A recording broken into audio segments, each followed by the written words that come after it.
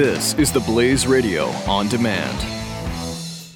Individuals and businesses with tax problems, listen carefully. If you owe over $10,000 in back taxes or have unfiled tax returns, we can help you take back control. The IRS is the largest and most aggressive collection agency in the world, and they can seize your bank account, garnish your paycheck, close your business, and file criminal charges. Take control of your tax problems now by calling the experts at Tax Mediation Services at 800-600-1645. That's 800-600-1645. 800-600-1645.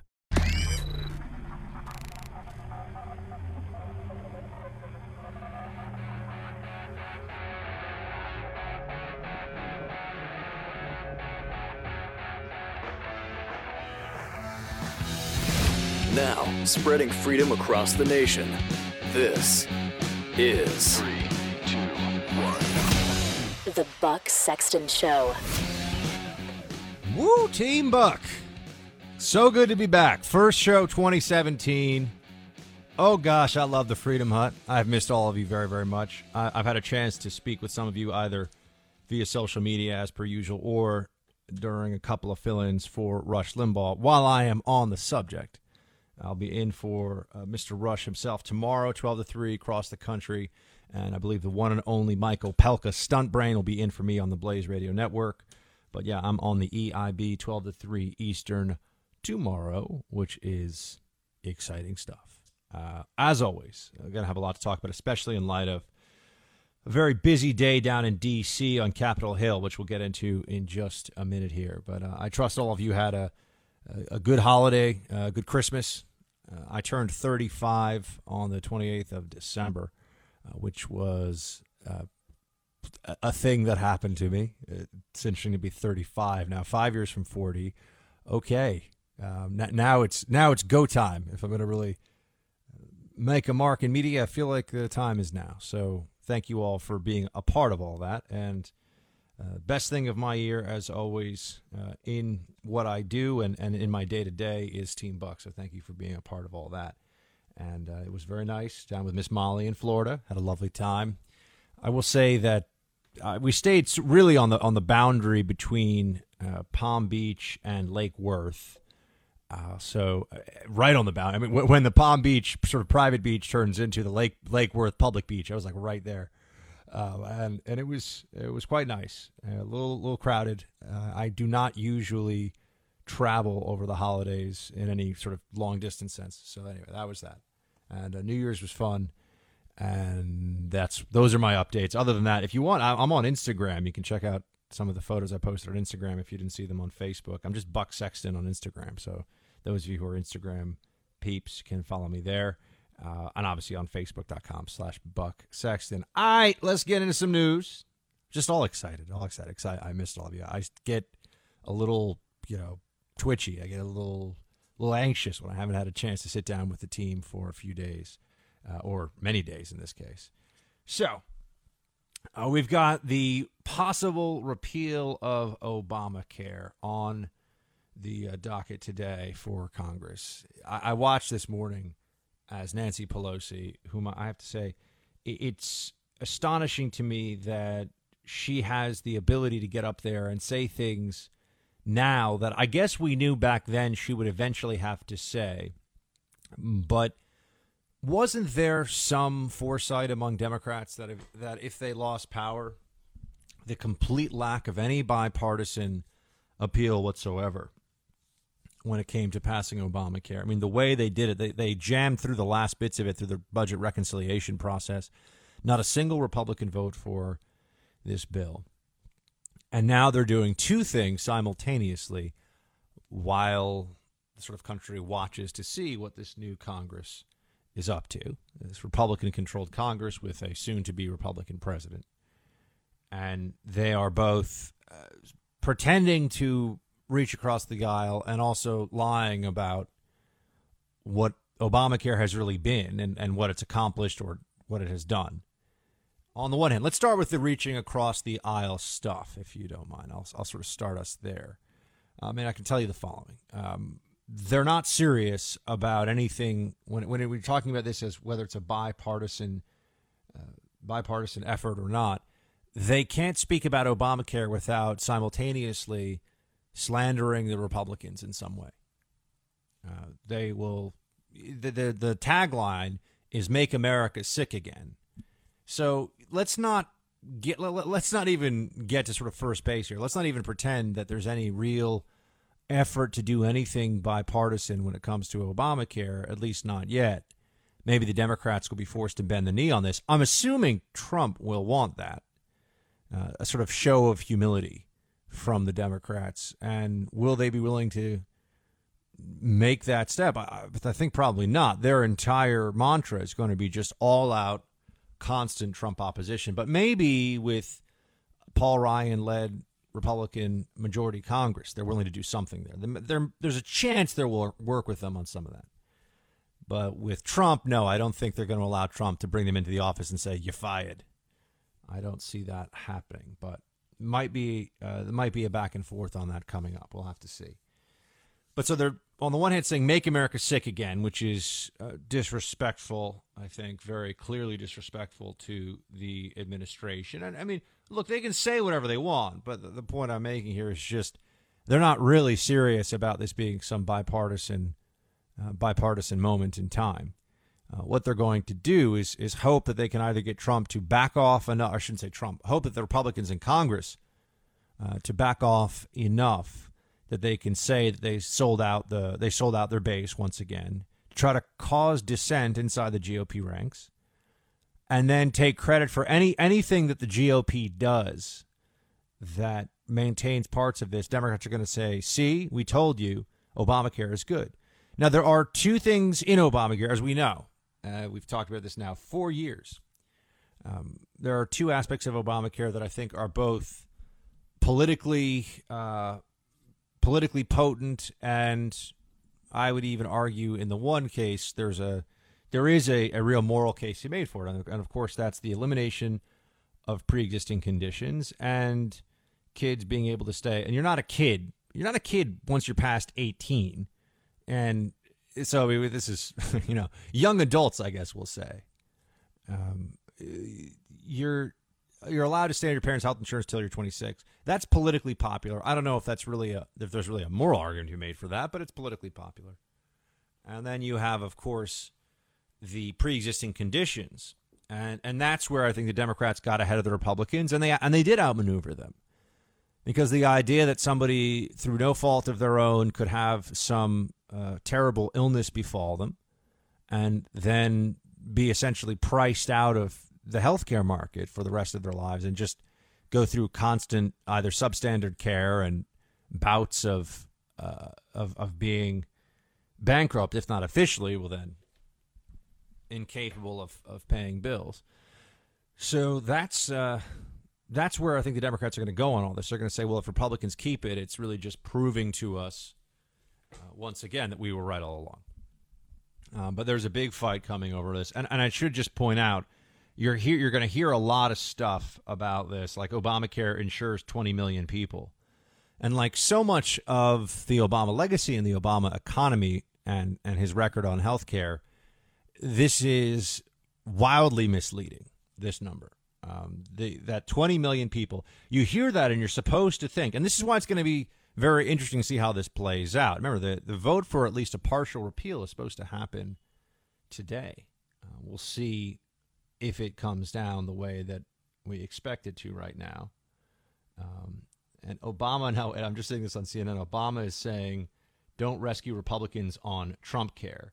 So they're really daring Republicans now to repeal this thing. That's where this has gone. That's the current circumstance. They're saying that if there's a sort of gap in coverage that occurs, or if people lose coverage, blame Republicans right away for this. This is where I'm wondering if Paul Ryan, who's a wonky guy, from people I know who have actually spoken to him and worked with him, is able to understand both the realities of Obamacare and the politics of this. Because the 20 million insured, that's a lot of people. That's not a lot of people as a percentage of the overall healthcare market, really. It's less than 10%, right? 300 plus million Americans, 20 million get their healthcare through Obamacare. But, for example, that number that's out there and that sticks in people's minds doesn't clarify the situation the way that it should. Obamacare is largely, this 20 million expansion that they always talk about, is largely just an expansion of Medicaid. That's been a very important component of this. Although the researchers from the Heritage Foundation have looked into it. I know Heritage is conservative, but the numbers are numbers. And they said that from the end of 2013 to the end of 2015, 14 million people gained coverage. There's not 20 million. So there's an actual net gain of 14 million. Because the 20 million comes from survey data that doesn't really look at whether people lost or gained whether there was a sort of, if somebody has a healthcare plan but then chooses a healthcare plan on the exchange, that shouldn't be counted as somebody who gets coverage because they already were covered, right? So even if you have an addition into the exchange, that doesn't necessarily mean that you've expanded coverage, which is one of the main purposes of this. But also, it doesn't take into account or doesn't clarify that of those 14 million, 11.8 million gained their insurance through Medicaid and 2.2 million through private coverage. So about 2 million people really bought plans on the exchange as individuals the way that we're sort of always led to believe everybody's buying their policies on the exchange. And I can tell you this, I've gone into some doctor's offices over the last 12 months, for checkups or little bouts of illness here or there. And I've seen lots of signs that just want to make very clear from the onset, we do not accept any exchange plans here. So my own personal experience with this would be, wow, it would not be a good thing or not be an easy thing to be dealing with an Obamacare exchange plan and then try to actually get health care. Right? This is the difference between actual health care and coverage. I mean, you can be covered. You could have an insurance policy that says that you've got $1 million deductible. I mean, no one would have that, but you know what I'm saying. And everything over $1 million, they'll cover. Although I'm sure some corporations, and there are instances where that's a real thing, but for an individual in the healthcare market, it's not. But just coverage is just a contract. Coverage is just an agreement between you and some insurer for that states and then lays out the various liabilities. Healthcare is, you got a problem, someone's trying to help you fix it, who's trained to do so. And getting that, if you're somebody on the exchanges, has not necessarily been easy. So a lot of it has been through Medicaid. And the studies on Medicaid, by the way, I know we're going down the healthcare rabbit hole a little bit here. We'll talk about Assange and WikiLeaks and Russia and stuff in a few minutes. That'll be fun. And then some other fun stories. I got so much show today and so little time, and we're only in the first segment. But going back to the Obamacare thing for a second, because it's important, right? It matters. I know it's not necessarily sexy to talk about. Like, we don't sit here and learn all this fascinating history of the American healthcare system, and I can't play cool sound effects and all the rest of it. But it does impact all of us in our day-to-day lives. Because even if we're not in the individual market buying on the exchanges, first of all, the taxpayer dollars that are being used to prop this thing up via the subsidies rather for people to buy these exchanges. I mean, that's just coming out of, in one way or another, the public purse. But then also you look at what this does long term, what this will do to the insurance market for all of us, and it matters. And any of you who have been really sick and really had to count on your insurance, and it was a question of, if your policy is good, you're going to be able to pay your bills. If it's not, you're going to rack up credit card debts and maybe not be able to pay your rent for a while. And, you get some real financial jeopardy. You understand how serious this stuff is. I mean, I've had to make very tough decisions myself based on what insurance will cover, what it won't cover. I mean, I was going to have a operation, 5 years ago to fix my ankle. I mean, as it was described to me by an orthopedic surgeon, I'm going through life with a flat tire. That's what he said. Meanwhile, like in the past year, I probably got in better shape than I've been in since I was like 26. But the point is, yeah, I mean, I deal with that. But when they told me what the possible cost of the operation was, and then also what the possible liability of it was, meaning they tell you that it costs $20,000, your insurance will pick up all but $4,000 or $5,000, and that was like all the money that was like going to clean out the bank of buck, But then also, by the way, if they have to do a couple of other things, and if the wrong anesthesiologist shows up, I mean, your total liability might be like 40 or 50 grand. I was like, well, how does this work? I thought I was in network. Oh, well, you're not really a network if the wrong person, if a different anesthesiologist shows up, he's just going to charge you and send you a bill. And well, can we prevent that? No, we can't really promise you. That's not really how we do things here. Okay, great. So, I may get my ankle fixed, but I also may have no money at the end of this, and I know many, many thousands of dollars. So we've all dealt with this, I'm sure, at different times. Maybe you haven't, but a family member has, your kids have. So this stuff really matters. And it also goes to the heart of many debates we have about conservatives as to whether we live in a real free market economy where you have real choice over your health decisions and the doctors you see, or whether the government gets to pick for you. Healthcare is very personal, and a government that gets to make these choices for you is in many ways this sort of epitome of government overreach and big government gone or run amok, I should say. All right, I went a bit longer than the Obamacare thing. 888-900. Oh, it's so good to say those numbers. 888-900-3393 at Buck Sexton on Twitter. Team Buck, so good to be back with you. Give me a few minutes. Individuals and businesses with tax problems, listen carefully. If you owe over $10,000 in back taxes or have unfiled tax returns, we can help you take back control. The IRS is the largest and most aggressive collection agency in the world, and they can seize your bank account, garnish your paycheck, close your business, and file criminal charges. Take control of your tax problems now by calling the experts at Tax Mediation Services at 800-600-1645. That's 800-600-1645. 800-600-1645.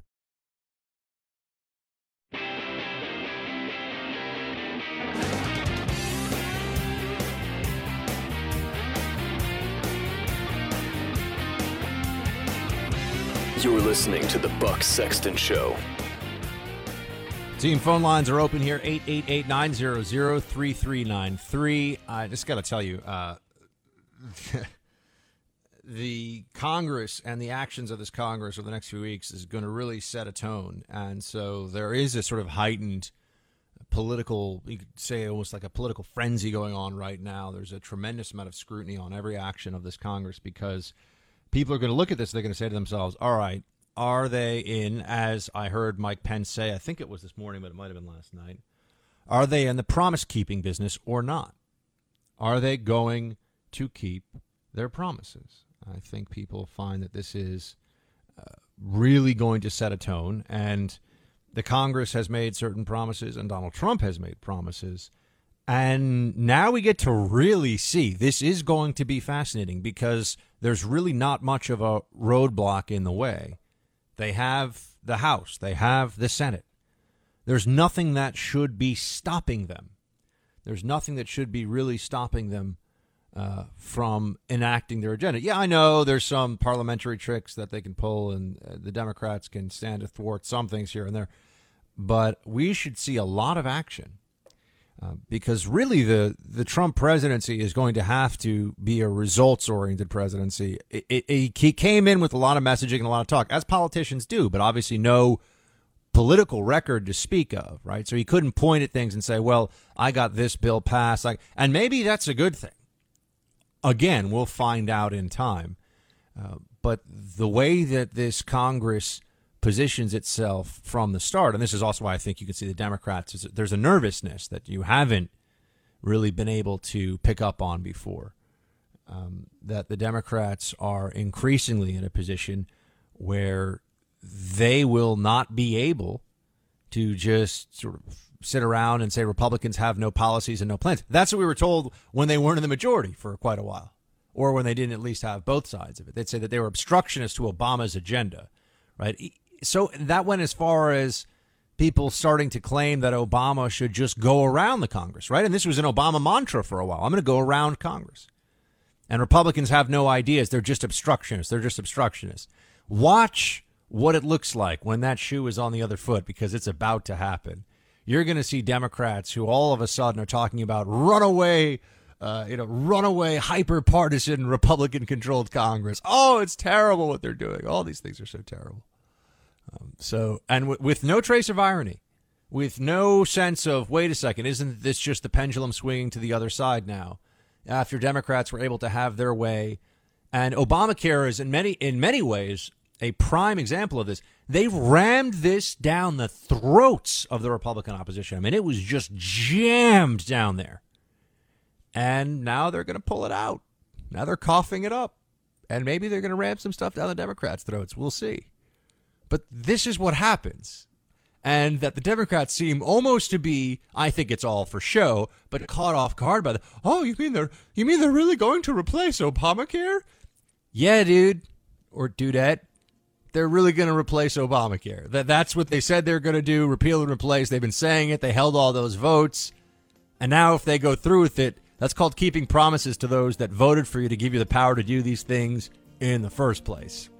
But the pearl clutching from Democrats as Obamacare gets repealed will be epic. They're trying to make America sick again. Oh no, good heavens. The Buck Sexton Show on the Blaze Radio Network.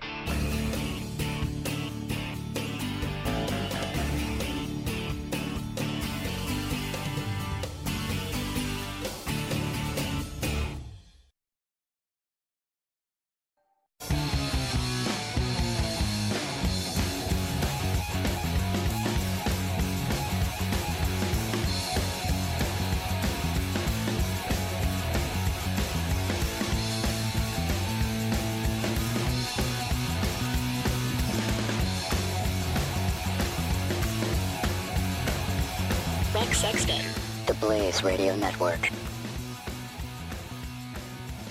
All right, team. Hold on one second here.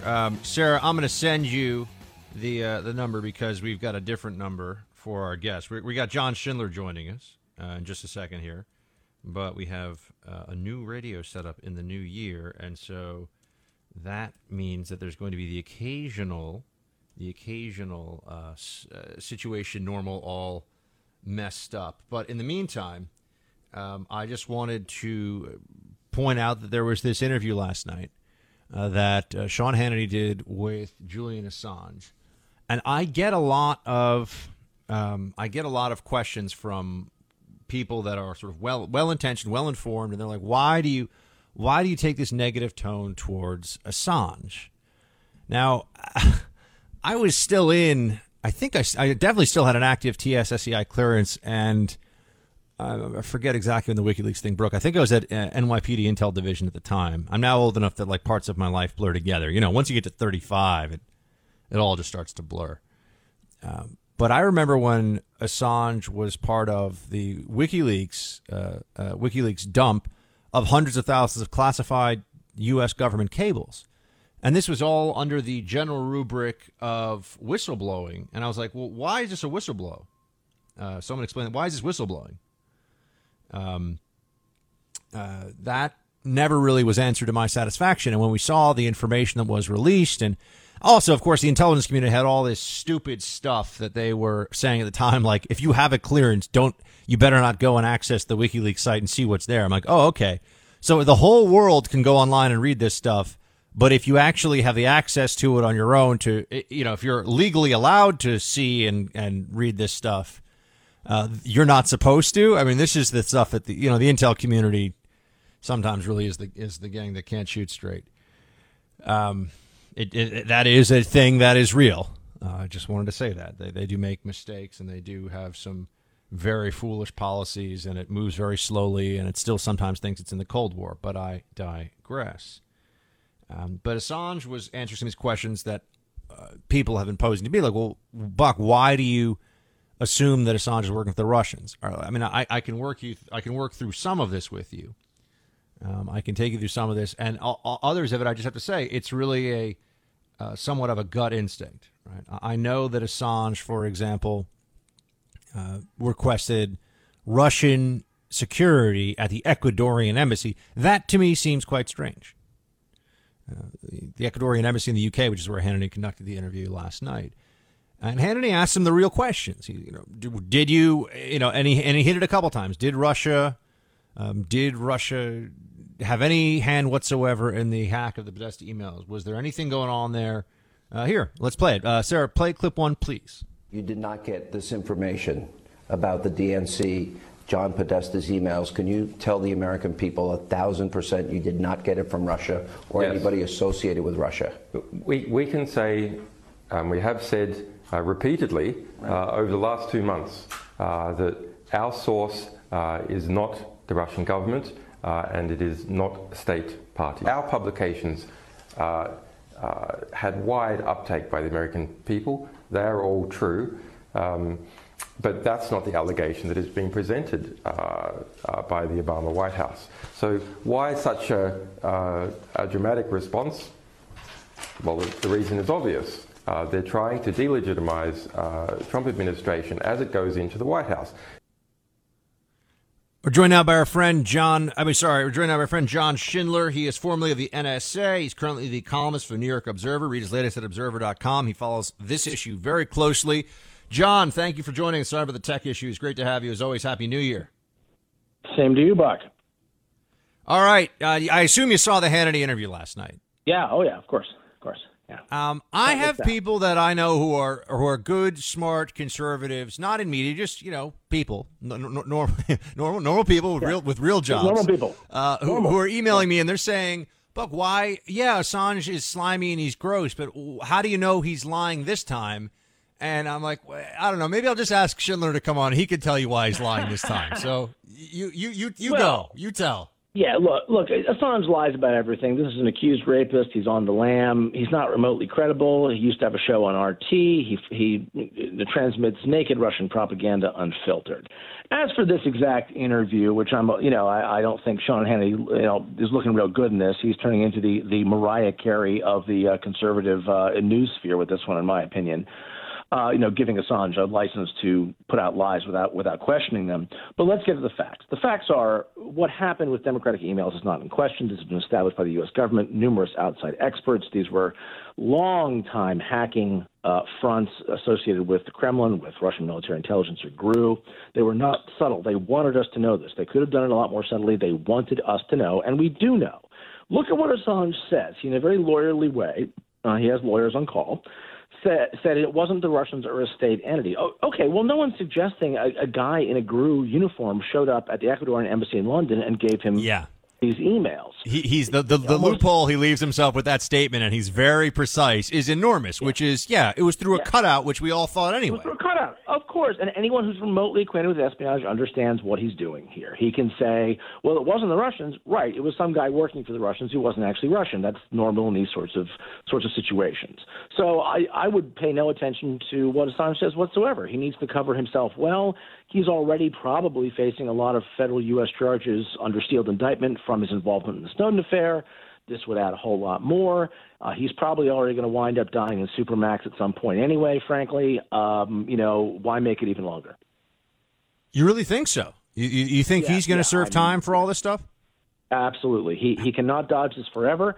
And the minute he gets out of that embassy, the U.S. government is going to apply massive pressure on Britain, with whom we have an extradition treaty. And by the way, he could be facing charges in Britain as well, because what he's done is very much harmed British national security. And the Brits, people don't know this, but the Brits with their national security, and I know you know this, John, their Official Secrets Act is some scary stuff. Yeah, I mean, the standard of evidence they require to convict someone in Britain is far lower than the United States. And maybe he won't go to Supermax, but Julian's going to jail somewhere. And I don't mean some nice Swedish tennis prison jail. I mean a real one in a Western country that he's harmed. It's just a question of time. The Ecuadorians won't keep him forever. And it's going to end badly for him. So I understand he doesn't want to implicate himself in more international crimes. But the fact that anyone would take this seriously, I can't explain it except willful disbelief. And that the Trump campaign has jumped on this and said, hey, listen to Julian, is just bizarre beyond words. I mean, I understand. John, can we keep you through a break here and finish us up on the other side? Do you have a few minutes? All right, guys, we got John Schindler at 20 Committee on Twitter. He's at the New York Observer. Go to observer.com for his latest, but also follow him on Twitter if you want to know what he's up to, because he's a prolific tweeter. John, we'll be right back. Team, stay with me. Buck Sexton, dispensing the truth. On the Blaze Radio Network.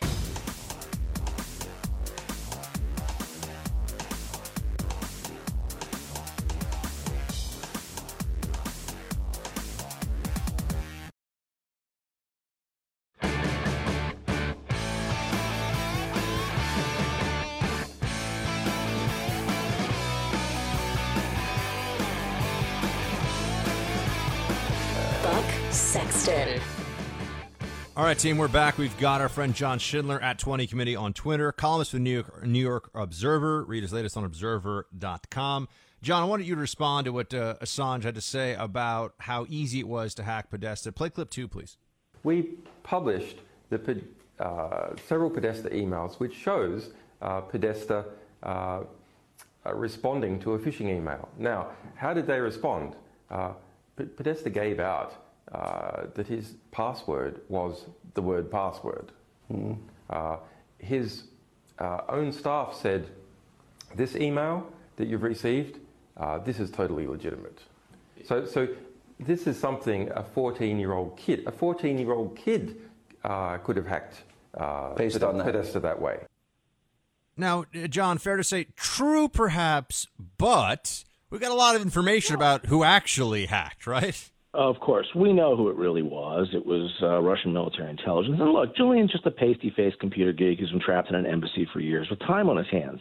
Yes, of course, Podesta and others were stupid to have so little cybersecurity, to be subject to a spear phishing attack, which could happen to anyone, to have awful passwords that are password. It's laughable, except for the fact it's kind of like saying, well, I broke into their house and stole all their stuff because it was their fault because they left the door unlocked. It doesn't change the fact that it's theft, that it's breaking and entering. It's still a crime. It's still wrong. Yes, the DNC did a terrible job here. That's not up for debate. It was stupid of them. But you know what? I'm willing to bet the RNC wasn't a whole lot better, and I'm willing to bet the Russians have their emails, too. I bet my bottom dollar they have them, and they're holding them as insurance for when the Republicans upset Moscow, and then they'll expose them. Who knows, maybe even via WikiLeaks. Julian is just covering his tracks to avoid more jail time, but this is just taunting. It's silly. You know, you got Trump saying stuff about the intel community, and obviously the media is loving this because the more they can drive a wedge between Trump and the intel community, the more also down the line they can say, see, from day one, he wasn't listening to them, and any blunder he makes on foreign policy will be rightly or wrongly attributable to the fact that he had a bad relationship with the intel community. So, I mean, I think that's the narrative, at least the political narrative there, is obvious enough. But what troubles me is this notion that, you can have a leaked assessment from, a leaked assessment that's still classified to the New York Times or something. I can, and I was willing to at the time. I was like, look, we don't know. Let's wait until we actually have an official statement from them. You can't run national discussions based off of selective leaks to left-leaning papers that hate Donald Trump. That's fair. But the intel community has really said now, no, it really was Russia. And I'm hearing people say, well, Buck, why would you trust the intel community? I'm looking at them, I'm like, is that where we are now? This is a little disconcerting. And this is also the product of Russian propaganda. This is thanks to Snowden. Okay, let's make this very clear. Who's been living in Moscow since June of 2013.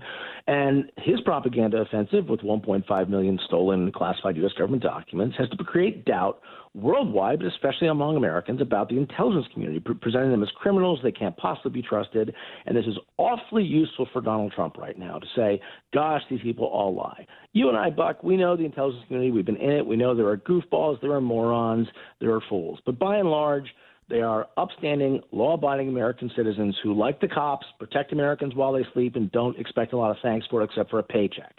And the reality is the entire IC is unified behind the belief that this hacking was done by the Russians, and the Russians passed it to WikiLeaks. Therefore, WikiLeaks is a Russian intelligence front operation. Okay? This is not really debatable. We can still debate exactly what effect politically Putin and company wanted in America. Was it definitely Trump being elected? Was it simply chaos? Was it just a vendetta against Hillary Clinton, or some combination? That I'm willing to have that debate. There is there is some information, isn't there, John, that the spear phishing that worked here against Podesta was part of a much larger effort to just sort of just hoover up all the information they could. They were hoovering up pretty much every U.S. government entity they could find, including the Pentagon, the White House, over 1,500 attacks in 2015 alone. This was a massive Russian intelligence operation, which, again, they knew that we knew it was them. They could have been subtle about this. They just didn't care. They didn't feel. I mean, they're basically leaving like little emoji furry Russian bears with hammers and sickles on their chests behind. Right? I mean, this alphabet stuff behind. They're not even being subtle. They want us to know. Look, their good hackers are really good. They're as good as ours, and they can cover their tracks. They didn't bother to, which says a lot about their assessment of both Barack Obama and Donald Trump, frankly. And the American public needs to demand a little more honesty from our incoming president. I understand he doesn't want to do that, but the lying about this, he's put himself into a corner now, and it's hard to see how he gets out of it. Is it a fair criticism in your mind to point out that the Chinese OPM hack, Josh Earnest had to talk about this. Actually, do we have time to play that, sir? Well, no, it's all right. The Chinese OPM hack happened, and we were told, like, stuff happens. And then the Podesta email hack happens, and it's like DEFCON 1, and we're all going to die. Right. Well, I think that's a fair criticism. The Obama administration has overseen the greatest collapse of counterintelligence and security in American history.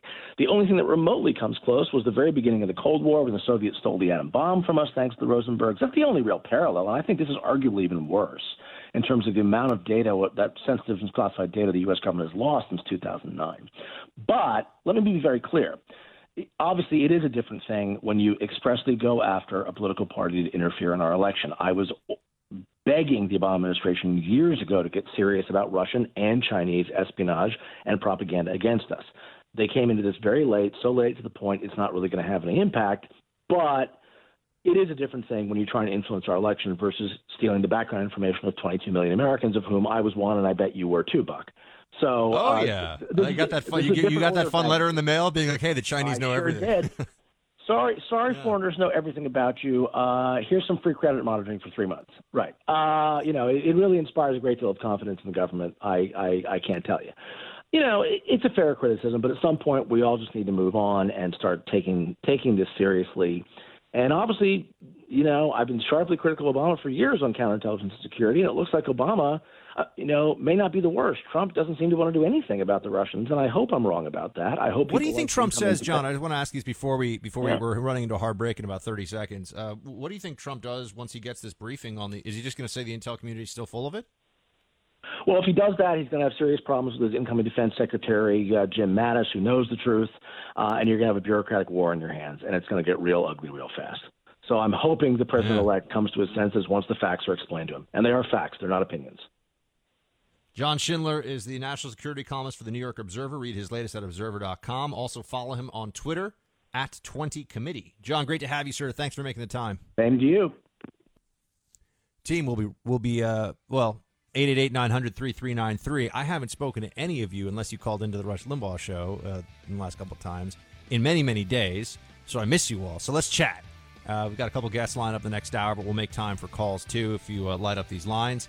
888-900-3393. Also, Facebook.com/Buck Sexton. I'll be posting some stuff there. I think we got Andy McCarthy up next and all kinds of fantastic stuff. Hour 2 already upon us.